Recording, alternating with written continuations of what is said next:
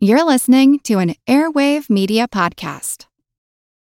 When you need mealtime inspiration, it's worth shopping Kroger, where you'll find over 30,000 mouth-watering choices that excite your inner foodie. And no matter what tasty choice you make, you'll enjoy our everyday low prices, plus extra ways to save, like digital coupons worth over $600 each week. You can also save up to $1 off per gallon at the pump with fuel points. More savings and more inspiring flavors make shopping Kroger worth it every time. Kroger, fresh for everyone. Fuel restrictions apply. Understanding the ecology of wildlife in Botswana, Africa, is giving scientists clues as to how we may better control disease worldwide. I'm Jim Metzner, and this is The Pulse of the Planet. Botswana is a very dry country with a small population but an enormous wildlife resource.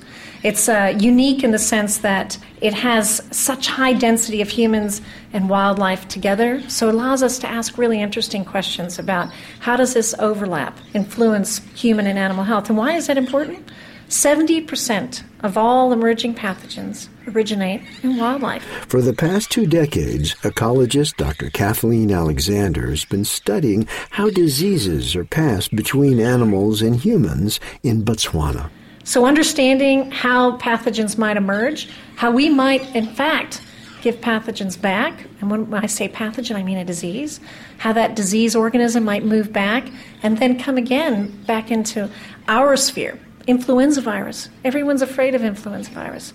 And that's because it can move around. It can move into animals and back into humans and change. And those changes can be profound and mean that millions of people die, for example, the Spanish flu. And what we want to understand then is where do these linkages occur and how can our actions change the health of those systems and the health of the water and the potential for a pathogen to emerge. And why would understanding Botswana matter? Because increasingly we're linked all over the globe. We no longer sit in isolation. We learned from SARS. SARS erupted in China, and all of a sudden we were seeing cases in Canada, the United States, all over the world. Pulse of the Planet is made possible in part by the National Science Foundation and Virginia Tech, inventing the future through a hands-on approach to education and research.